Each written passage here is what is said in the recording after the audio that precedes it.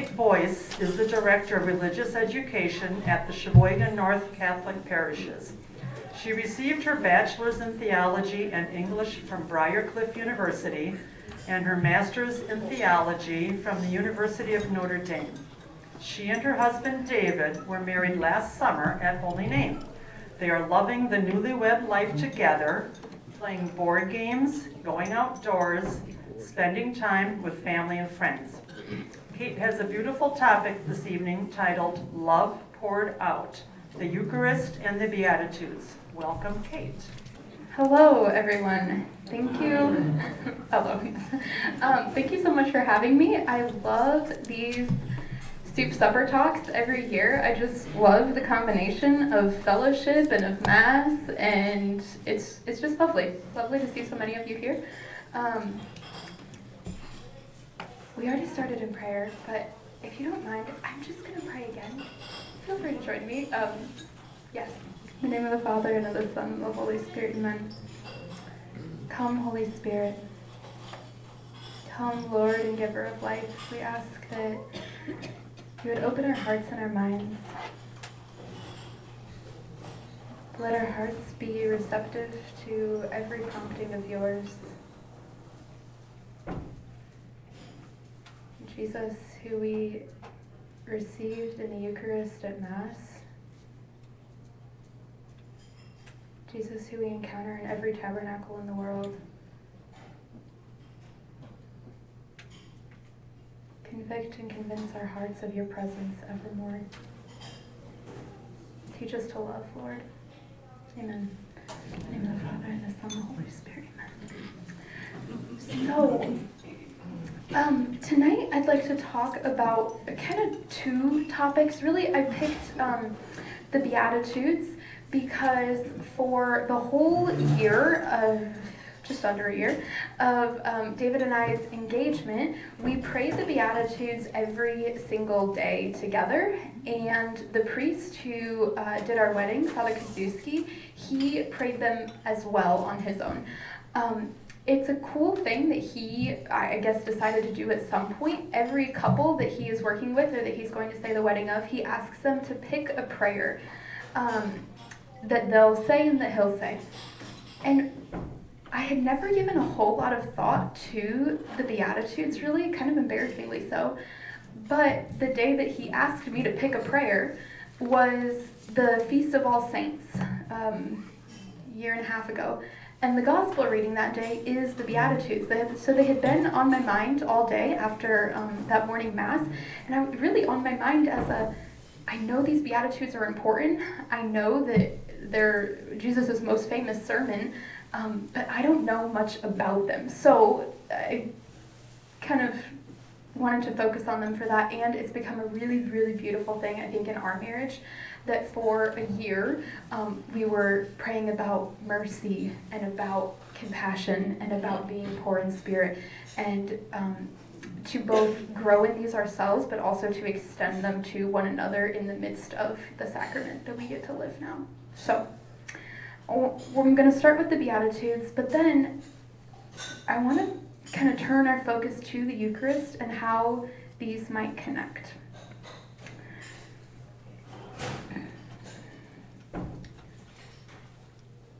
The Beatitudes, of course, come from Matthew's Gospel. They're rather early in Matthew's Gospel. They're in chapter 5, part of the Sermon on the Mount. And the Sermon on the Mount is very interesting partially because of the location. It's preached on some type of height. I've not been to the Holy Land. I'm sure there's some of you who have been. I hope to go one day. But it's preached on not quite a mountain, but a higher place. And it's meant to mirror where Moses would have spoken to the people, where he would have spoken about the Ten Commandments, where he would have given the law from God. And then in Luke's version of the Beatitudes, the Matthews seem to be more famous. They're a little more straightforward. You can categorize 8 of them, and they don't have the parts about woe to those afterwards. So I think that actually might be why they're a little more popular, is because they're a little happier. But we're going to focus on Matthew's tonight, simply for the ease of it. But Luke's Beatitudes are preached from a plain, which would have been more similar to the plains of Moab that Moses would have spoken from just as they were about to enter into the promised land.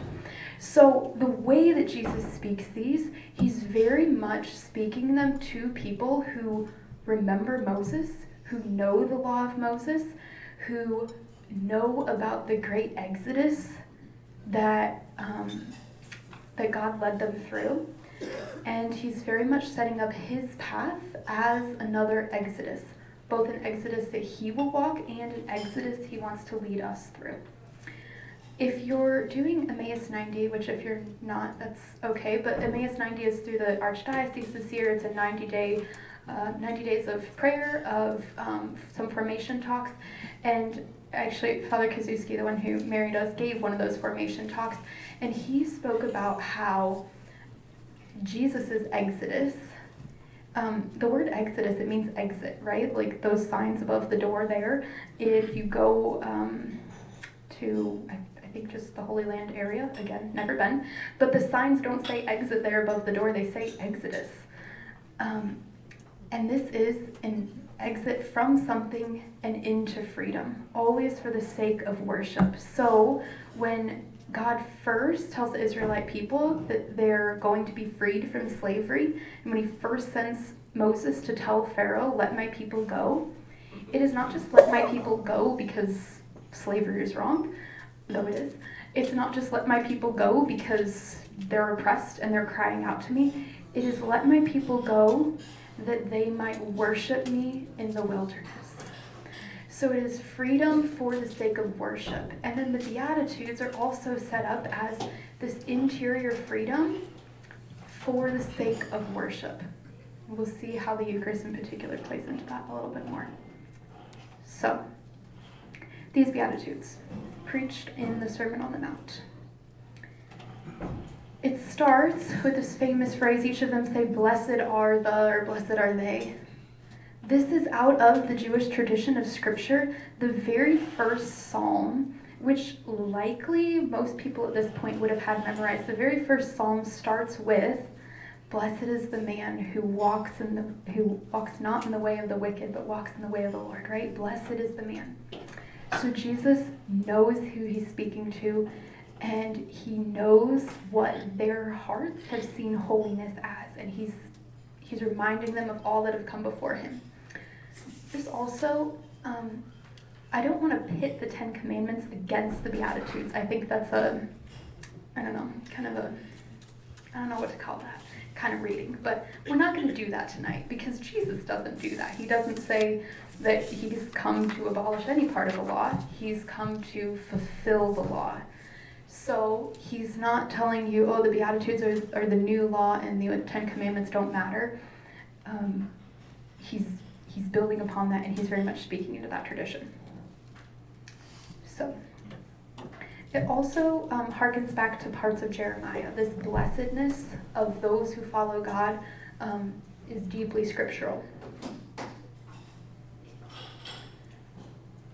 If you've read Joseph Ratzinger, Pope Benedict XVI's Jesus of Nazareth works, you can probably just go home, actually, because I read that, and that's how I based a lot of this talk, so if you have, I'm very glad, but you just go get some rest.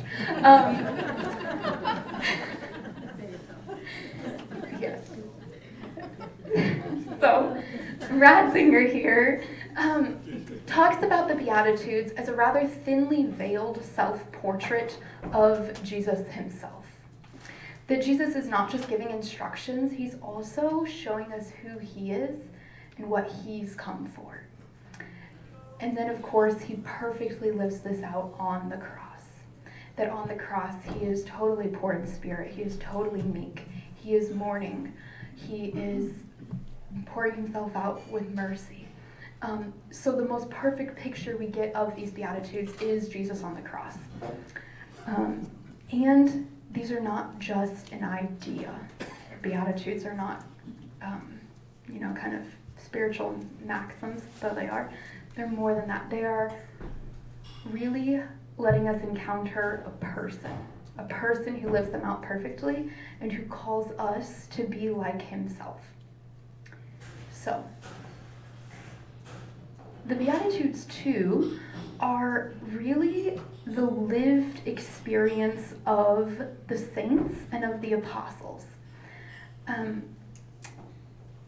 St. Paul, in particular, would reflect on this, saying he wouldn't talk about the Beatitudes. I also don't know that they were actually called the Beatitudes in the first century. I kind of doubt it.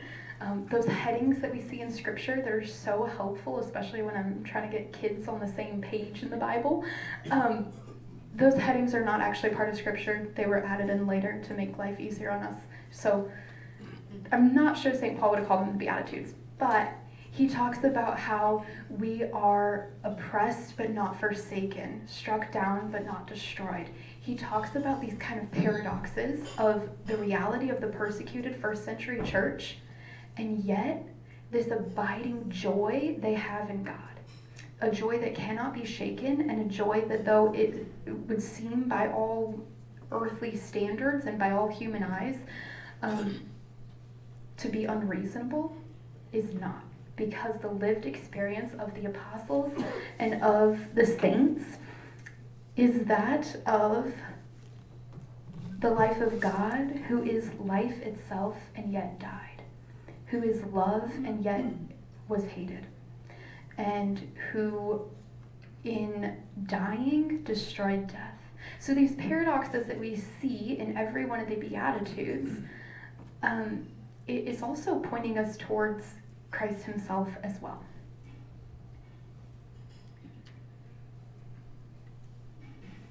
I'm going to go through each of these. This is going to be probably a good portion of our evening. And I want to pair with them what Peter Kreeft pairs with them in his book,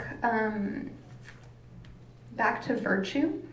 The later half of this book is simply the Beatitudes set against one of the 7 deadly vices, or the 7 deadly sins. So, blessed are the poor in spirit, for theirs is the kingdom of heaven. The kingdom of heaven, this recurring theme in Jesus' preaching, especially in Matthew, that he has so many metaphors for. But we kind of, I don't know, it's kind of this mysterious thing. I don't have a great working definition of the kingdom of heaven, but certainly the kingdom of heaven is Jesus coming. It is certainly us being open to God coming into our hearts and lives. And it is also a time that is coming that we have not seen yet, when we will be in heaven and when this world will have passed away. So it's kind of all of these things that Jesus talks about. He talks about that mustard seed that is growing in us. He talks about the grain of wheat that falls to the ground and dies. And he says this is the kingdom of heaven too. Very much that is his life. He also talks about the kingdom of heaven like the generous landowner, right? So this kingdom of heaven that is promised to us is both a reality we can see now and one that we are going towards. For the Jewish people, this idea of a kingdom was something they thought perhaps the Messiah is bringing, that he will inaugurate a kingdom here on earth, that he will throw down the Romans, that all will be well right here, right now, when the Messiah comes. And the Messiah comes, and we have seen his glory as of the Father's only Son, full of grace and truth. And yet all is not right and all does not go well still in this world. And the people at the time of Jesus hearing these Beatitudes for the very first time knew that. And we still know that 2,024 years later. That no matter how deeply converted to the Lord we are, no matter how deeply converted to the Lord those around us are, this world is never going to be perfect.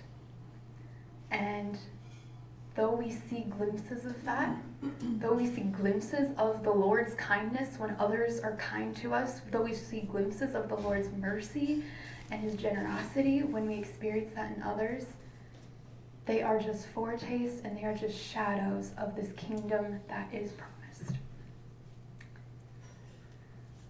And so, this poverty in spirit, or for Luke's Beatitudes, poverty in general, is nothing that God is afraid of.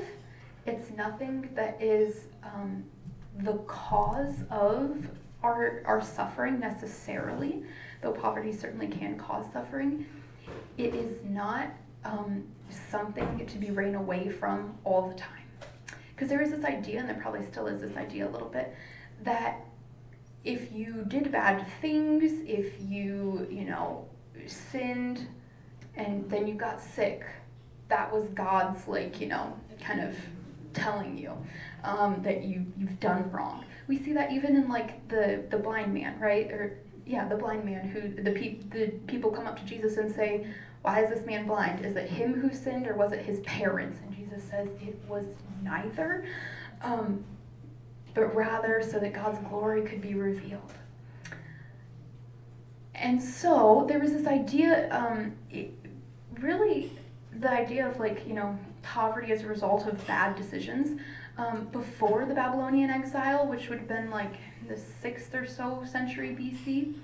But in the Babylonian exile, when the Jewish people had to leave Jerusalem, had to leave Israel, something like 90% of the people would have been at the poverty line. So it's really hard to keep this idea up of poverty is something because you've done wrong, when 90% of your people who are still crying out to God, who are still praying, who are still coming to synagogue, who are still longing to be back in Jerusalem, that idea kind of died away a little bit. And the Israelite people started to see that it was precisely in their poverty that God was close to them. And that it was precisely when they cried out to him from the depths of their suffering that he was near them. And it is in these Jewish people who see that their poverty has an interior dimension. Their need for God is real, just like their need for food or for clothing is real. When they start to see that their poverty has an interior dimension that opens them up to God, they start to see that the poor are the true Israel, who are longing, who are waiting. And it is in these Israelite people who are still oppressed by the Romans that the New Testament begins. That in Mary, in Zechariah, in Simeon, whose names you all see on one of the sheets in front of you, these are the people who have prayed and who have longed and who know the Psalms and who have waited and hoped. And they are the true Israel, and their Messiah is coming. So this poverty of spirit, this poor in spirit, is set up against pride. The deadly sin of pride, the proud of heart. These slides, actually, I just took the chapter titles from Peter Kraft. So he's wonderful. I think you should read his book. You'll learn more than you will from me tonight. But this pride that says we are self-made, that says I can do it myself, that says whatever good has come to me is because I earned it or because I did it. This kind of pride that doesn't need God is precisely what Jesus is speaking into when he speaks about the poor in spirit. And that beyond any material circumstances, we can keep that poverty of spirit that still recognizes all the good we have comes from God, and even the suffering we experience is at least allowed by God. So it is this poverty of spirit that gives us the receptivity to actually trust God. The saint that I paired with this poverty of spirit, though I should have really done St. Francis for so many reasons. He is probably the one who lived out this first beatitude best of all, just in a radical way. I mean, St. Francis, who literally gave up his clothes, gave up his house, gave up his money, all of this, and went to be a beggar when he didn't have to, and rebuilt the church by that. He lived it out very well. I chose Elizabeth of Hungary, though, because I think for our time, she's a beautiful example. She also is a third order Franciscan, so it's at least a nod to St. Francis in that.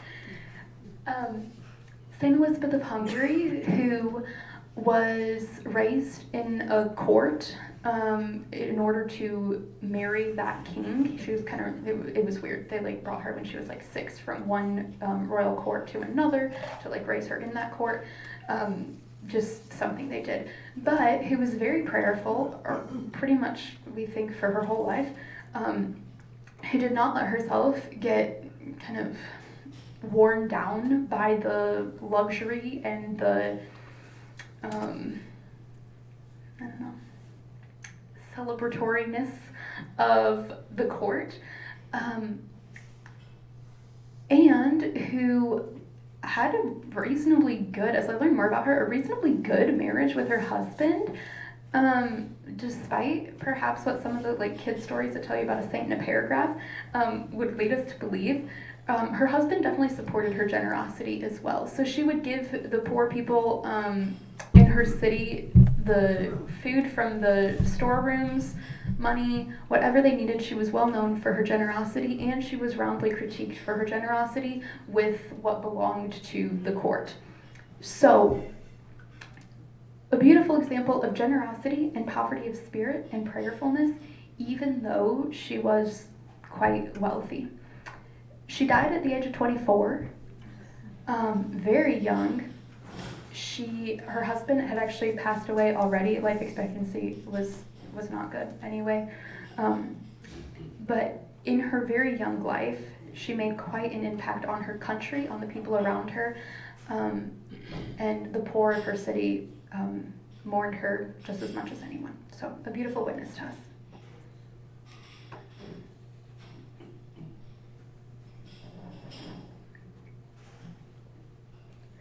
Blessed are those who mourn, for they shall be comforted. There's not really a timeline on any of these Beatitudes. This one in particular, I feel like there's not really, there's no when will the promise come true. There's a promise in every Beatitude, but God doesn't say exactly when. In this way, I think he is teaching us to hope. He's teaching us to set our eyes on heaven, like that first Beatitude. And yet, even just by using this word comfort, he's giving us hints of how we shall be comforted when we mourn. So in Isaiah 40, I'm gonna read maybe 10 verses from this. I think you'll actually recognize a lot of it, because as I was reading through it today, there are a lot of songs that are actually based on these parts of Isaiah. So it begins with, "Comfort my people, says your God. Speak tenderly to Jerusalem and cry to her that her warfare is ended, that her iniquity is pardoned, that she has received from the Lord's hand double for all her sins. A voice cries out in the wilderness, prepare the way of the Lord. Make straight in the desert a highway for our God. Every valley shall be lifted up, and every mountain and hill be made low. The uneven ground shall become level, and the rough places a plain. And the glory of the Lord shall be revealed, and all flesh shall see it together. For the mouth of the Lord has spoken, a voice that says, cry. And I said, what shall I cry? All flesh is grass, and all its beauty is like the flower of the field. The grass withers, the flower fades when the breath of the Lord blows upon it. Surely the people is grass. The grass withers, the flower fades, but the word of our God will stand forever. Go up to a high mountain, O Zion, herald of good tidings. Lift up your voice with strength, O Jerusalem, herald of good tidings. Lift it up, fear not. Say to the cities of Judah, behold your God. Behold, the Lord comes with might, and his arm rules for him. Behold, his reward is with him, and his recompense before him. He will feed his flock like a shepherd. He will gather the lambs in his arms. He He will carry them in his bosom and gently lead those that are young. So this whole section starts with comfort. Comfort, O my people. And why are they to be comforted? Because their God is here. Their God is coming. And there's a voice crying out in the wilderness to prepare his way. It says later, the people wither, right? The grass withers and people wither. And at this misery of the shortness of our life that we can be really kind of haunted by, right? Like there's that British author that says, when you're mourning for someone who's died, it's both the person you're mourning for, but it's also like your own death that you're coming to confront. And what does the Lord say into this grief, both at the death of others, but at the shortness of our own life? He says that he is coming. And his answer to our mortality is to allow himself to enter into it, to live 33 years on this earth, and then to give us a model of how to die well. That throughout our whole life, throughout Jesus' whole life, to cry out to God, to go to a lonely place and pray to our Father, and then at the end to be able to say, Father, into your hands I commend my spirit. And to pray that our loved ones will also know the closeness of God in this life and be ready to be greeted by him in the next. The Lord's comforting is his presence. And isn't that always what we really want from people? Like in our lowest times, there are no answers. There are no good words. There's like a whole list of things don't say to somebody who's grieving. And I don't know, like you see this on Instagram or Facebook, like, what not to say to, somebody who got diagnosed with something. There are no words to say. There is just the presence of another who loves us. And for us, that is God. That is our God who created us and who walks us through this life and who will walk us into the next. Comfort, O my people.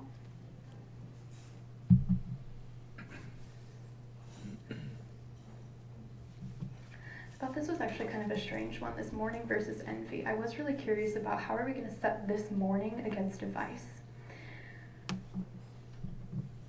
But envy is not necessarily just like, saying, anyway, it's not just saying, Lori's my coworker there, that I love the color of Lori's sweater and I would like to have a sweater like it. That's not envy so much as envy is saying what that person has, not only do I want it, but I don't want them to have it. There is this difference between that. With my students too, I always talk about how jealousy is actually somewhat proper to, in some manner. Jealousy is wanting to keep what is ours by right. So when we talk about God as a jealous God, that is okay because he wants to keep his people who are his own. He does not want us to be stolen away from him. I always use the example of my coffee mug that I'm usually holding when I teach my students. That if you come up and take my coffee mug and break it, I should be a little bit jealous for my coffee mug. It's mine. You shouldn't break it. It's not yours. But that jealousy can't take over, right? Like if I never put my mug down to open a book, that would be a little bit of a weird jealousy that gets really possessive. But so jealousy is okay in some sense and to a point. Envy, though, never is. Because envy does the opposite of what this beatitude wants us to. This beatitude says those who mourn will be comforted, and then Paul will go on to say, yes, weep with those who weep, rejoice with those who rejoice. Envy does the opposite. It doesn't want other people to have good. It actually mourns at other people's good and rejoices at other people's misfortune.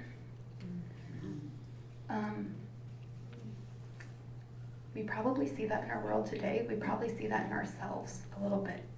Like the people that we don't get along with, the people that, the politicians, the famous people, whatever it is, like, these are why newspapers make money. It's not really newspapers anymore. This is why whatever, news outlet online makes money, is because people have this, weird, twisted desire, and we probably see it a little bit in ourselves, to, hear about other people's misfortune, their downfall, their mistakes, their sins. There's a certain part of us that is happy to hear about that. And this beatitude speaks right into that kind of twistedness and tries to show us God's healing of it. That it was not meant to be this way, that we are meant to be a human family and a Christian family, and that we are to rejoice with those who rejoice, weep with those who weep. It's this beautiful instruction, not just on an action to take, but also the reality of who we are as a church, that we are supposed to be so closely tied together that other people's sorrow affects us. Other people's joy is also experienced as our joy.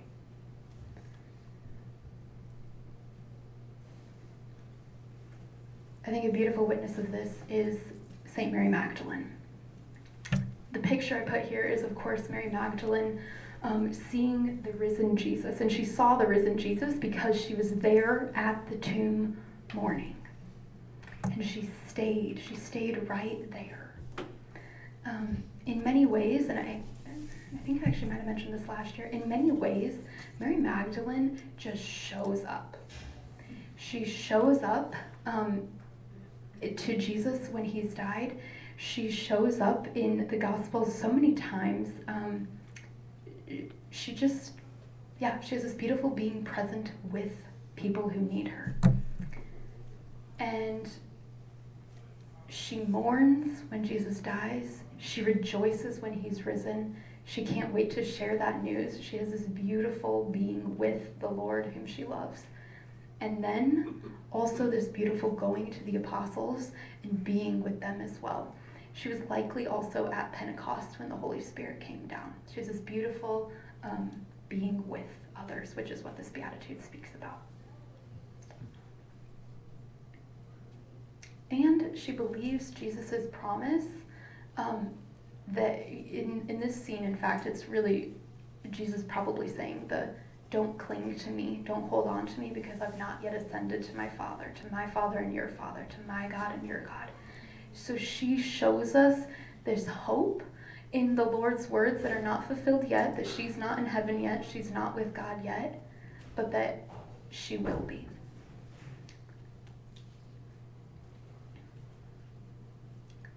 Blessed are the meek, for they shall inherit the earth.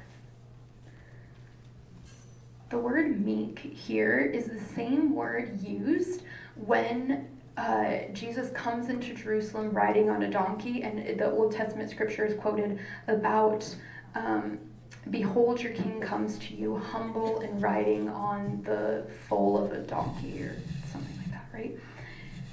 This is the same word used for Jesus in his triumph, this meekness.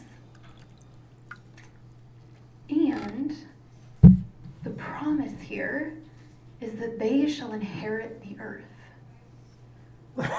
The promise of land goes all the way back to Abraham. Abraham's promise from God was threefold: that he would have a great name, that he would be the father of a great nation, and that he would be a blessing. So this threefold promise, we actually see those three come up later in Moses as the people are actually going to the promised land. We see this in King David, who is the head of that nation that was promised. And yet, just like that kingdom of heaven, it's not perfect. King David still sins. Moses doesn't even get to enter the promised land. This promise of land we see hints of, but it's not totally fulfilled yet. And very similar to that first beatitude, it is the meek. It is those who see that all that they have comes from God, who will inherit this land that was promised, the promised land. It also is God keeping his promise to the Israelite people and showing that he remembers what he promised centuries ago to Abraham, and that Jesus' coming is not erasing any of those promises, but is fulfilling them. We see hints. I discovered this in teaching RCIC, Rite of Christian Initiation for Children. We were looking at the promise of Abraham and the name, nation, and blessing, and then we read the Annunciation. And actually, even in the Annunciation, when Jesus' coming is being announced to Mary, you can see little hints of that name, nation, and blessing coming back up. That he will have the throne of his father David, that you shall name him Jesus, and that he will have power over the nations. So we see hints of this all throughout. This promise of land tied to those who are receptive to God.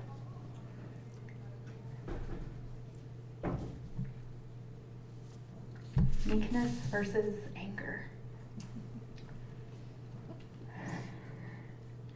Meekness sees ourselves for who we are, that we are flawed, that we are sinful, that all that we have that is good comes from God. Meekness is a truth about ourselves, and coming ever more to believe that. Not that we're totally depraved, we don't believe that, but that we're weak and that we're flawed. Anger would see that everyone else is the problem and it's not me. It's never me. Anger also seems to... I have actually never dealt with, maybe those of you who have been married for longer know this.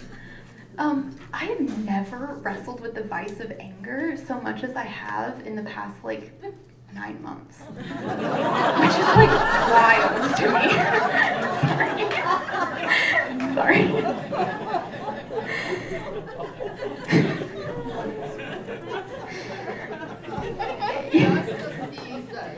It is a season. I hope it is a season. I actually feel like this is me maybe over-spiritualizing, but it might be right on. I think that the devil always tries to get us somehow, right? That's just true. He always tries to get us somehow.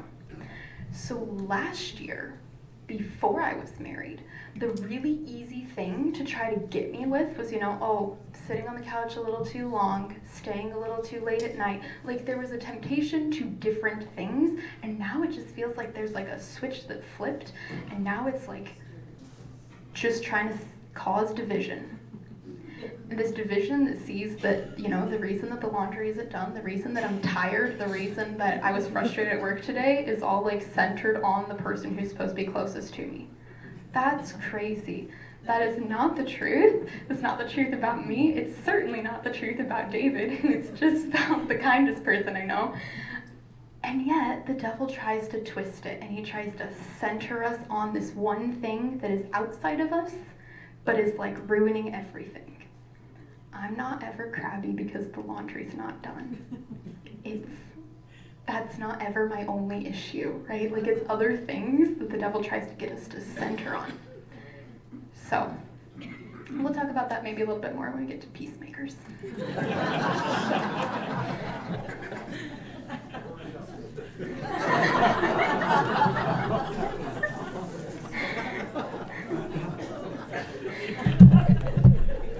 So, Saint Joseph. Saint Joseph, I think, is just the most beautiful example of meekness.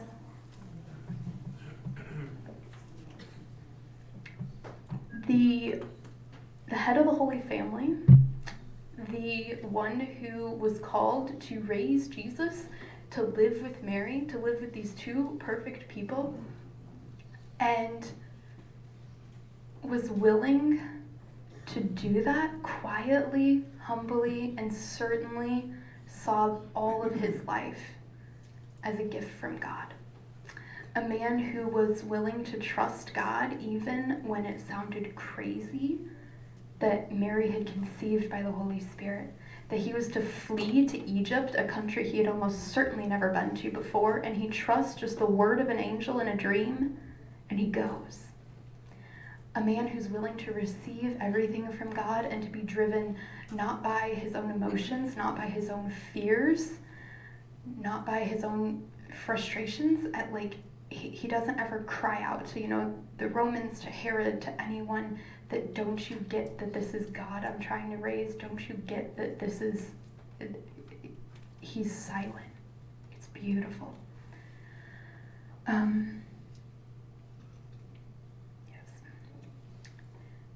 I almost chose him for the last beatitude, the comforting and mourning. Blessed are those who mourn, for they shall be comforted, because he's also the patron saint of a happy death. Blessed are those who hunger and thirst for righteousness, for they shall be satisfied. Hunger and thirst. We see these play out so often in the Old Testament. The people in the desert are crying out for bread. They're crying that they had, leeks and onions or something back in Egypt, and it was so much better there. They're crying out for food. God gives them water from the rock. This theme of hunger and thirst, both for God and for just our physical, normal needs, runs all throughout Scripture, and God provides. He provides the manna. He provides the water from the rock. He sends a raven to Elijah with food. I'm so scared of birds. That would be the most terrifying thing to me ever if a raven was coming flying towards me. And which thank goodness, God will never do that, because he knows that I could not receive a gift in that way. I would run away. I would never get my food for the day if a raven had to deliver it. But this theme of hunger and thirst and God providing always runs through the Old Testament, and the theme of righteousness.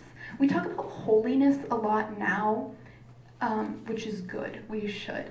But the word for the Jewish people probably that they would hear was righteousness. This is also in the Psalms so often, even in that first psalm, righteousness. This is the standard of holiness for Jewish people, the standard of closeness to God. And it is Jesus' call, was it even in the gospel today? Unless your righteousness surpasses those of the Pharisees, you will not enter the kingdom of God. He's speaking about not just a righteousness that follows all the rules, but a righteousness that is interior and that is closeness to God, and that knows we haven't arrived yet. That even if we follow all the rules, that even if we do everything we're supposed to, we are not yet perfect. And we still long for God and long for more. Daniel in the Old Testament is called, I don't remember the Hebrew word for it, but he's called a man of the longings. I just thought that was so beautiful, that this prophet who encountered great hardship, like any of the martyrs today, he was called a man of the longings. And isn't that our call too, to long for God and to not let those desires die? I see so beautifully in my work in RCIA, people who are searching for God, who are seeking. Some who have sought for many years, some who have had very quick searches for God and have come to a conclusion. It's so beautiful, it's so humbling. 2 years ago, I spoke about Edith Stein, who said, those who seek truth are always seeking God. That in whatever capacity we're searching for truth and we stay hungry for truth, we will find God in the end. So, they shall be satisfied. It's a beautiful promise of God. And its great enemy is sloth. Sloth that says, I'm good enough, quite content here. Anything else sounds much harder. My marriage, my parenting, my job, whatever I do, I'm good right here. This is that metaphor of a frog. Like if you drop a frog in a pot of boiling water, it'll jump right out. But if you put it in a pot of cold water and you slowly turn up the heat, it'll stay right there and it'll boil to death. Terrifying metaphor. But that is sloth. That we look around, we look at the other people around us, we say, I think I'm about as holy as them. I think I pray a little more than these people, maybe a little less than the crazy people, but like more than these people. So I'm good. Sloth is, it's this comparativeness to others. I think there's an element of that oftentimes in sloth, or even a comparison to our old selves. Like, you know what, at least I'm not like I was in college. At least I've got life a little more figured out than I did, 10 years ago, 15 years ago, whatever it is. And yet we're called to hunger and thirst for righteousness. Until we see the promise fulfilled of the other Beatitudes, until we are in the kingdom of heaven, until we have seen the promised land.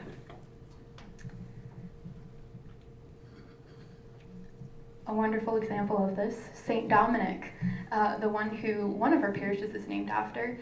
I didn't include Saint Clement, which I feel a little bad about. I don't know as much about Saint Clement. I have been to Saint Clemente, and I should know more about him, but I didn't pair him with one of these.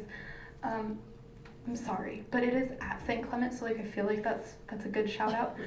And this whole presentation is about Jesus and his holiness, so feel included, no matter which parish you go to, I guess. St. Dominic, though. St. Dominic, who founded a whole order, who went to Rome more than once to get his order approved, who stayed up all night with an innkeeper when I'm sure he was tired. I'm sure he wanted to either continue on his journey or just rest. He's at an inn. Stayed up all night with an innkeeper simply to correct the little errors, the little heresies that man believed. Who was willing to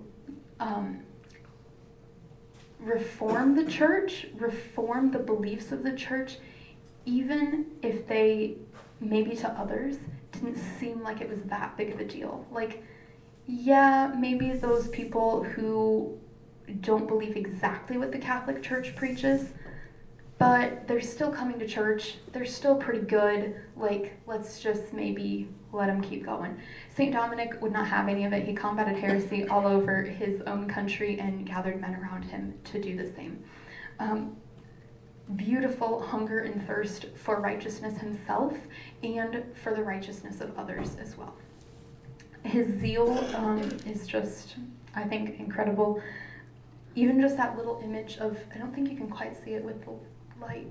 It's a little bit light, but that dog with a torch in its mouth that you always see at St. Dominic's feet, that dog that lights the world on fire, and it comes from his mother's dream before he was born of a dog with a torch in its mouth setting the world ablaze, and that's who she saw St. Dominic as. Just the zeal and hunger.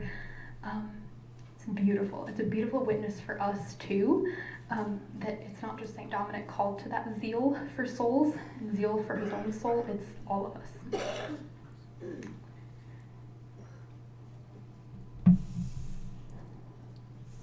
Blessed are the pure in heart, for they shall see God. Purity of heart, much like righteousness, is a theme throughout the Old Testament.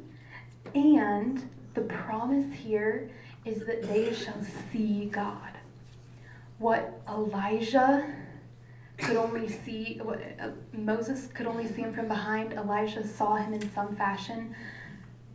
The hope of these followers of God who never quite saw his face, this is promised now by Jesus to people who are, whether they believe it or not, seeing the face of God right there. And this purity of heart is not just it's not just about chastity. It is a single-heartedness towards God. That whatever else pulls at us, which are many things, our jobs, our families, our lives, our hobbies, whatever it is, that we remain single-hearted towards God alone first. I think this one in particular connects to the first 3 commandments that we see. To not have idols, that God shall be our God alone and we shall worship him, and to keep his name holy, and to honor the Sabbath. This purity of heart that seeks him alone. It says no matter what I'm doing on Sunday, I'm going to Mass.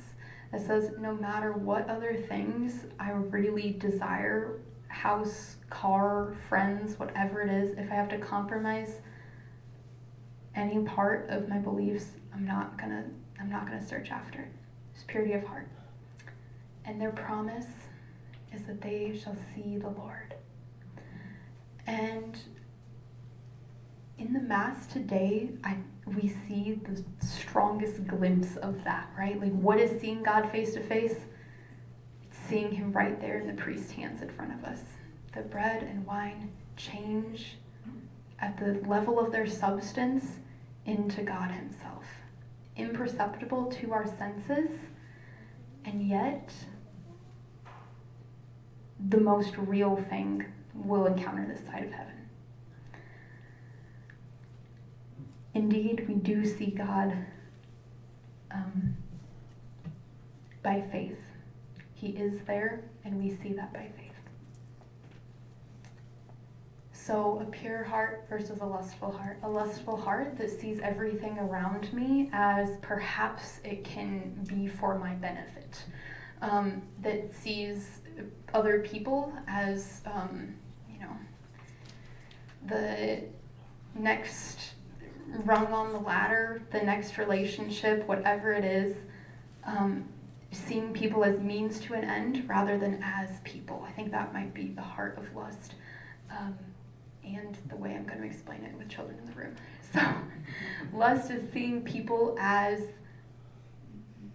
something to be used and not as people to be loved. So, it's purity of heart towards God and towards others.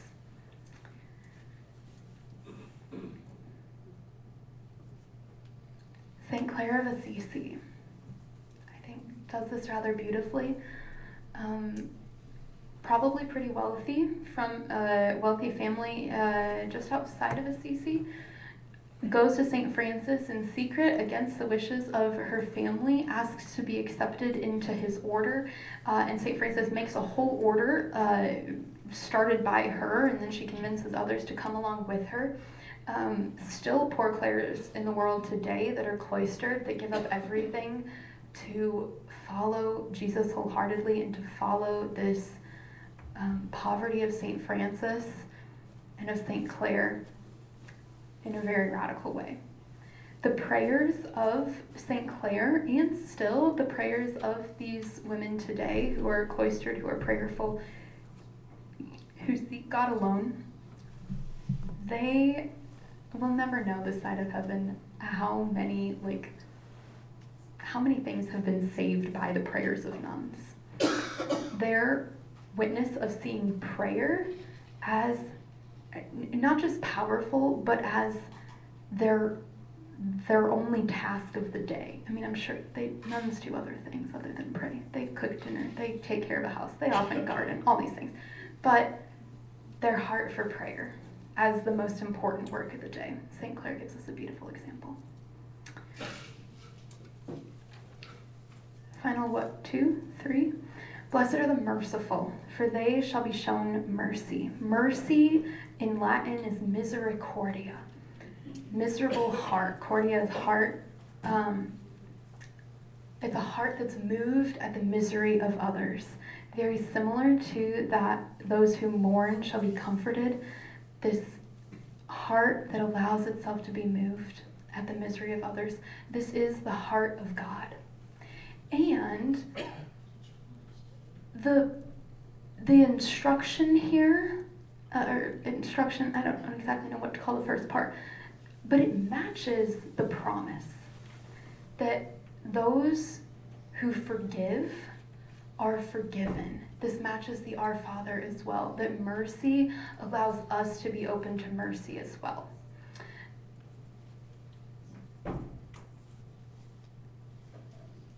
This is also a generosity that I think connects to the poor in spirit one as well, and to St. Elizabeth of Hungary, but giving mercy rather than getting things. And I think that's not just like tangible things, but like it's also like getting even, getting something back from the one who's hurt us. This giving mercy flies in the face of greed. It doesn't say greed, but the vice here is greed. Greed that seeks to take what is ours and perhaps more. Mercy that says, even if I have a right to anger, even if I have a right to justice, I'm gonna forgive. And I will not hold it against this relationship. I'll not hold it against you. And if it's something that I've done that's hurt myself, I'm not gonna hold it against myself or God either. Mercy that forgives. Not just a beautiful example of this herself, but just a great herald of the mercy of God, St. Faustina, who lived in the last century, probably one of the centuries of the most heartache, the most bloodshed, lived right between the two world wars and spoke about divine mercy. That mercy is the heart of God. You'll notice on that divine mercy image, of course, the red and white, the blood and water that flowed from Jesus' side. That mercy is the reason Jesus went to the cross. It's the reason he poured himself out. Final one. I'm missing one, aren't I? Peacemakers. I have no slides about peacemakers. Oh my. Unless they're behind these, they're not. They're really not. I don't know how that happened. Peacemakers. Okay. Blessed are the peacemakers, for they shall be called children of God. I don't even know what saint I was going to pair with this now that my mind is just blank. Blessed are the peacemakers. The best thing I think I've ever read about peace is Jacques Philippe's Searching for and Maintaining Peace. That one of the biggest tasks of our lives is to guard what was given to us at baptism on the day that we became children of God, God's dwelling place in our soul, to guard that as a place of inner peace. That all the things of this world that can pull us in a million directions, like we talked about, at the center of it all is this peaceful inner room with God alone. And that nothing shakes our sure foundation that we belong to God, and that this world is passing, and that at the end of the day, come high water, we will only be separated from God by sin. Nothing else can actually harm us. It can hurt us, it can wound us, it can make us sad. But nothing can rob us of our identity that was given at baptism, that indelible mark of being children of God, and maintaining that place of peace in ourselves and then also in others.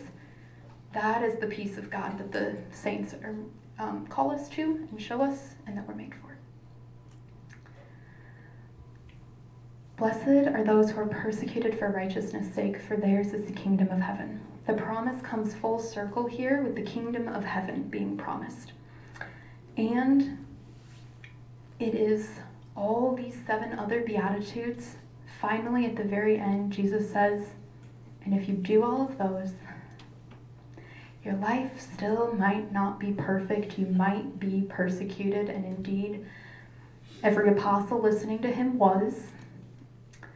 Every saint in some way has been persecuted for this, and I'm sure that each of us in our lives, especially when we live most converted to Christ, will find some type of persecution, something to rob our hope. Sometimes that's from friends, sometimes it might be from family, sometimes it might be from, the grandchildren that think grandma is crazy for dragging us all to church on Easter and Christmas. And the type of like standing in your kitchen on the day before Christmas and putting whatever it is in the fridge to thaw or in the oven to bake and wondering, should I bring it up with my daughter this year? What should I do? What is she gonna say? What is he gonna say? Should I really go through all that? And that is a discernment that is reasonable, and the answer might be different. But whenever we are persecuted for the righteousness' sake, for whatever reason, the kingdom of heaven is there. And Jesus is right there with us, who is persecuted for the kingdom of heaven and for us. Courage under persecution versus self-indulgence. There are so many ways to distract ourselves and to run away from whatever is getting to us in so many ways. Both good distractions, chocolate fixes a lot. But if we always find that in the midst of God asking us to go deeper, asking us to perhaps be a little more courageous, asking us to maybe do something kind of radical for him, if we find ourselves always, and I certainly do, being like, look at the time, I better go put dinner on, I better go check my email, I better go do whatever. It's not right now. We're called to courage, yes. Rather than, the vice here is gluttony. That's the other word for self-indulgence. And Thomas More. I love Thomas More. He's such a great saint. Patron saint of lawyers, yes. He was a martyr in England under King Henry VIII, who desperately wanted a divorce from his wife, who declared himself the head of the church, who made everyone in court swear an oath of supremacy that the king could set laws and had rights in England that usually would only be for the Pope. Made everyone swear an oath of supremacy, and Thomas More wouldn't do it. He was stripped of his titles. He was in a position, he was the Chancellor of England. That's what the thing around his neck is. He was Chancellor.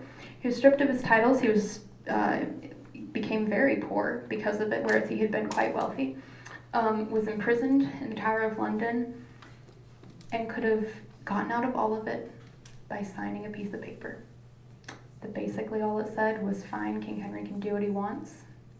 He could have still had all the power. He could have just hidden away in his house and been like, I'm not going to do anything in court. I swore the oath. I'm done. I'm not going to be part of it. But he didn't. He stayed in the Tower of London.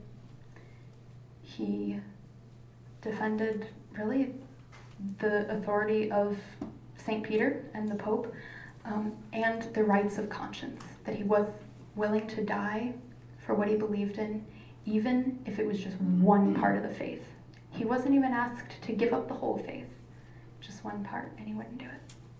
It's a beautiful, beautiful witness of a man who sought truth and who was willing to do anything to defend it.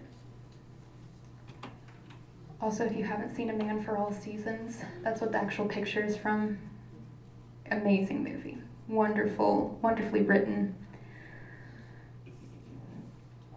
And so we arrive finally back at that first image of Jesus poured out on the cross and Jesus in the Eucharist. I chose the title of this talk, Love Poured Out, because in the Beatitudes, of course, this is a call to love like Jesus does. It's a self-portrait of Jesus who poured himself out. And if you listen to the words of the Mass, when Father puts his hands over the chalice and over the bread before it's consecrated, he says, pour out your Holy Spirit upon these gifts and make them holy. And this Holy Spirit that is with us, that stays with us, that is the power behind our sacraments, that caused Jesus to once take on flesh in the womb of Mary, also causes Jesus to take on flesh on every altar at every Mass today. Love poured out upon these gifts. The Holy Spirit poured out upon these gifts. And the prayer of absolution that the priest prays over a penitent in confession was recently amended by one word. Amended, I think, last year, maybe November. If you haven't heard it yet, it is the Lord calling you back to the sacrament of confession because it's beautiful. It changed by one word. It used to be, God, the Father of mercies, has sent his Holy Spirit among us for the forgiveness of sins through the ministry of his church. May God grant you pardon and peace, and I absolve you of your sins in the name of the Father, and of the Son, and of the Holy Spirit. It used to be he sent the Holy Spirit among us for the forgiveness of sins. And now, to emphasize the connection between God's mercy and confession and his merciful gift of love in the Eucharist, that word is God, the Father of mercies, has poured out his Holy Spirit upon us for the forgiveness of sins. The same Holy Spirit that caused Jesus to take on flesh, walk among us, see us face to face, is the same Holy Spirit that brings Jesus present right to us, right in front of our eyes, right into our hearts, and is the same Holy Spirit who forgives us and who calls us back to himself.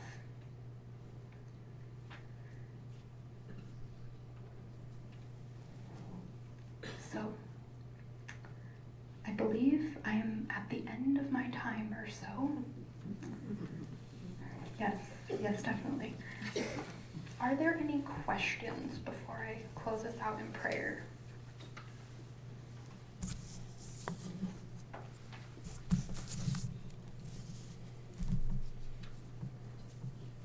Oh, yes. I have a question, but I was going to say, you have the vices, the opposing vices. You could have probably also have included the virtues. Yes. Yes, that is a very common thing to do, is to have the vices paired with the virtues. I think it's lovely. I almost did think of adding another column of that. But because I hadn't heard the Beatitudes paired with the vices before, I kind of just went with that. If you've never seen the virtues, the 7 virtues paired with the vices, maybe go home, Google it, add it to your list. It's a beautiful thing too. And to strive for virtue rather than just playing whack-a-mole with vice is a great way to go.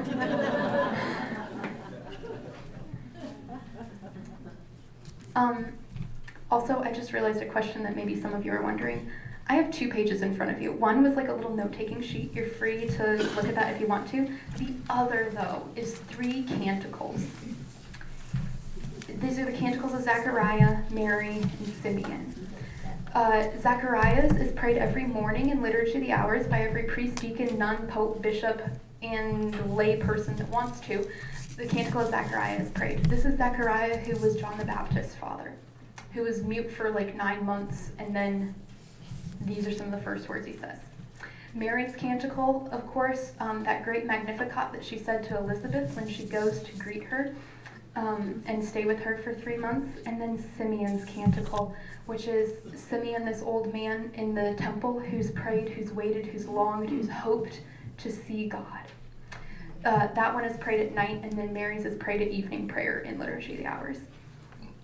I think they beautifully portray these people's receptiveness, their poverty of spirit, their gratitude and comfort at knowing the Messiah, at seeing him, at hearing of him for the first time.